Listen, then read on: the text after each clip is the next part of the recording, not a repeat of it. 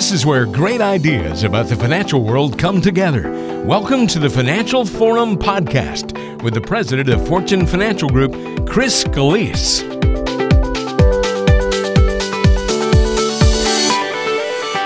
Chris, our final topic is really going to just be self-sabotage. We all have these little tendencies to do things. We get in our own way. And of course, in the financial world, you know better than we do that there are so many things that we cannot control. So why in the world would we want to mess up those things that we can control? Yet we do, right? Right. We're our own worst enemy. That's human nature. So let's just discuss a few places, simple places where people sabotage themselves, their financial health, and hopefully a couple of tidbits on how to avoid that, especially when you're getting closer to retirement. Those things, it can amp up. I get it. It can be a little bit nerve wracking, and that's hopefully what Chris is here to take away is some of that nerve wrackingness. So let's talk about the market. So okay, just the obsessing of the short term, because right now, obviously, clearly, most of this year, and I'm sure it's going to be the case all of next year, there's going to be a lot of fluctuation. Even though we've hit these new highs and the 28,000 on the Dow and all that stuff, if you obsess about the short term up and down, you're going to drive yourself nuts. Oh, absolutely. And, that's why I tell folks not to be, looking at the market every single day, because it's easy to get caught up in the, just a 24-hour news cycle that we live in. If you go back before go back to George Washington, he didn't have this problem. Right. Yeah, that's for sure. But even, you go back, 20 years, 25 years before, the internet became so everywhere for us, before all these different 24-hour financial channels were everywhere, we didn't have, all the news. So we didn't get so concerned about it. But, with all these news stations now, with all these bloggers, with all just all this content out there, a lot of these individuals, a lot of these networks, they have to fill time. And what do? They just talk about every single data point that's going out, whether it's the jobs report that just came out or whatever. And, they do move the market, but they just move the market, for that day. And then the next day it's something else. So if you just obsess over what happens on a day-to-day basis, you're going to drive yourself crazy. Don't look at the market. Don't look at your accounts every day. Maybe look at them once a month, once a quarter. If you're more hands-on, maybe just look at them once a week. But still, don't act on them, because markets are going to cycle up and down. It's just inevitable.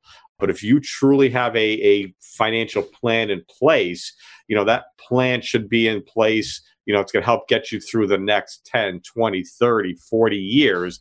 You don't have to worry about the next 10 or 20 hours or days or weeks. Right. Yeah. So please try to, not obsess over the ups and downs short term of the market. Yeah, and the short term there is the key, folks, because obviously, investing in the market is a long-term proposition. And so if you're watching it and you're saying, oh, I need to jump in and out now because it did this, and then I need to do that because it did that, that's what we're talking about here. And that's how you can kind of self-sabotage a little bit. So that's one place. All right, Social Security is another major one that always comes up. So we hit the two biggies right out of the gate. First, the market. Second, Social Security. I guess this point would be, is it sabotage to turn it on at the wrong time, basically? I guess. Well, I think the best way to describe it, Mark, is to start your Social Security without doing any kind of research, right? Without, looking into, is there a better time or a more optimal time to start it? Gotcha. Because too many folks started either when they're first eligible, which for most people is going to be age 62, or they started as soon as they retire, whatever age that might be, 63, 65, 67, whatever. You turn it on because you can, that kind of thing. And that might be the right time, right? Starting it at 62 or at retirement might be the right time. But if you haven't sat down and talked to someone who understands how Social Security works and could actually input all of your different criteria to determine when is the optimal time, well, you're doing yourself a disservice. Too many people just say, well, I paid into it for all these years and, doggone it, I'm going to collect it as soon as I can. That might make you feel good in the short term, but potentially you can be leaving tens of thousands or sometimes even hundreds of thousands of dollars on the table in lost benefits So please talk to someone who can help you make that right Social Security decision. No, I think that's a good way of looking at it because, again, it may be the right time, but again, without having the conversation as to how it's working in conjunction with the rest of your plan, that's where the sabotage can come in. You're like, oh, I'm turning it on because I can, and that's your only thought that you put into it. Well, that may not be the right thought. Correct. I agree. Okay. Nursing home stay. For a lot of us, it's just no, la, la, la, la, la, la. Right? Not going to happen to me, right? Right. Just pretending my like kids it's... will take care of me, right. or I'm in great health, or it's just too far down the road. I'll worry about it later. But the sooner you address nursing homes and potential cost of that, the better off you're going to be. Me, myself, I'm 53 years old in a couple of weeks, and I've had long-term care insurance in place since 2011. So that was in my late 40s. And a lot of people will say, well, yeah, Chris, you're in the business, and that's why you've done it. And there's some validity there, right? I see the devastating effect of not having a long-term care plan in place, what it could do on folks' situations. But just because I recognize it, that's why I tell as many people as I can about it, because while I don't think something like that's going to happen anytime soon, you never know. Right. A classic example is Christopher Reeve, the actor. He was in his, I think his mid-40s when he had that equestrian accident, and he was a paraplegic for years before he passed away. He needed 24/7 care. He was a very wealthy actor, so he didn't have to worry about it. But what if that happened to you or me, and you have these tens of thousands of dollars of costs coming up? Without having, proper insurance, it can bankrupt you. So please don't assume it's not going to happen to you, or don't assume you're too young to address it. The sooner you look at it, the better. All right, well, let's turn to a more positive one here for a thought for a second, Chris, on the self-sabotage. And all of these can be positive if you're looking at it from the standpoint of saying, well, I don't want to do this and mess up my plan. So that's kind of the idea. But let's assume for a lot of folks out there that we kind of get, if you're lucky enough, you kind of get into this mode where you're like, man, I love my job. And just be careful that you don't assume because you love it today, tomorrow, you have for the last 10 years that you might for the final 10 years or the final 2 years or whatever of your working life. Don't assume you're going to be in love with it forever, I guess. Right. And things change, right? It's if you find yourself in that situation where you love your job, congratulations, because Absolutely. That's a fantastic position to be in. Right. What's the saying? Do what you love and you'll never work a day in your life. And, fortunately, that's the feeling I have because I love what I do. I love helping folks. I love meeting people, so this doesn't feel like work. So if you are in the situation like that, congrats, but don't assume that will always be the same situation. Again, especially if you're working for someone else. Things happen, right? Businesses get sold. There's mergers and acquisitions and things like that. And company cultures change. The boss that maybe you love working with, that person can retire or be replaced. And then you find yourself with someone that, you're not that fond of. Another situation to just be aware of is that you don't know what your industry holds as far as other opportunities if you don't explore them. Again, I'm not saying that you should update your resume immediately and start posting it online, but just, in the back of your mind, always be open that there might be better opportunities for you. And, if something comes up, don't automatically close the door because you may be shutting out something that could be a very, very wonderful opportunity for yourself. Yeah, and I think that's a good point to make because a lot of things can change.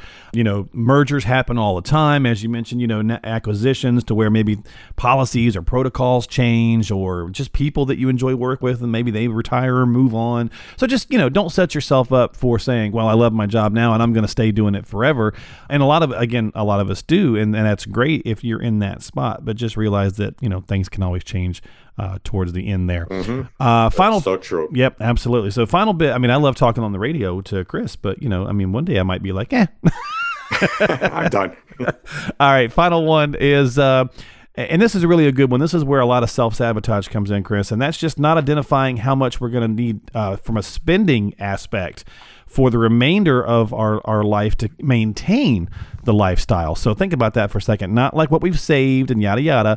It's how much are we looking to spend to maintain the lifestyle we want to keep in retirement. Right. And this is critical. This is one of the first questions I ask folks when they come in to meet with me to get that retirement readiness review, is to ask them, how much monthly income do you need to support your lifestyle? And it's so important to have an accurate answer to that, because that number, that drives the rest of everything we do, whether it's $3,000 a month or $10,000 a month. We want that plan to be centered around how much income you need, and make sure that we're delivering that income to you, because once you retire, once that paycheck stops, you want to make sure that you're going to have enough income that you could just always enjoy life. I hope this information we've covered on today's podcast is helpful. And if you have any questions about what we've discussed, or want to explore the opportunity to create your own financial and retirement plan, I encourage you to reach out. And what we could do, we could schedule a time to talk and see if you'd be a good fit for our retirement readiness review. And what this review will do is it looks at what you have saved already for retirement. It looks at what your goals are, and it compares what you have saved to see if it lines up to what those goals are. So in other words, is what you're doing right now the best way to accomplish your goals? So get your questions answered and get your retirement readiness review by calling 800-993-1526. Again, that's 800-993-1526. Thanks for listening to the Financial Forum podcast. We'll talk to you on the next episode. You've been listening to the Financial Forum podcast. Again, if you have any questions, don't hesitate to reach out to Chris Scalise, 800-993-1526. That's 800-993-1526. You can also get in touch online by going to fortune-financial.org. That's fortune-financial.org. And don't forget to subscribe to the podcast so you never miss an episode. Just search for the Financial Forum podcast on Apple Podcasts, Google, Spotify, and anywhere you listen to podcasts.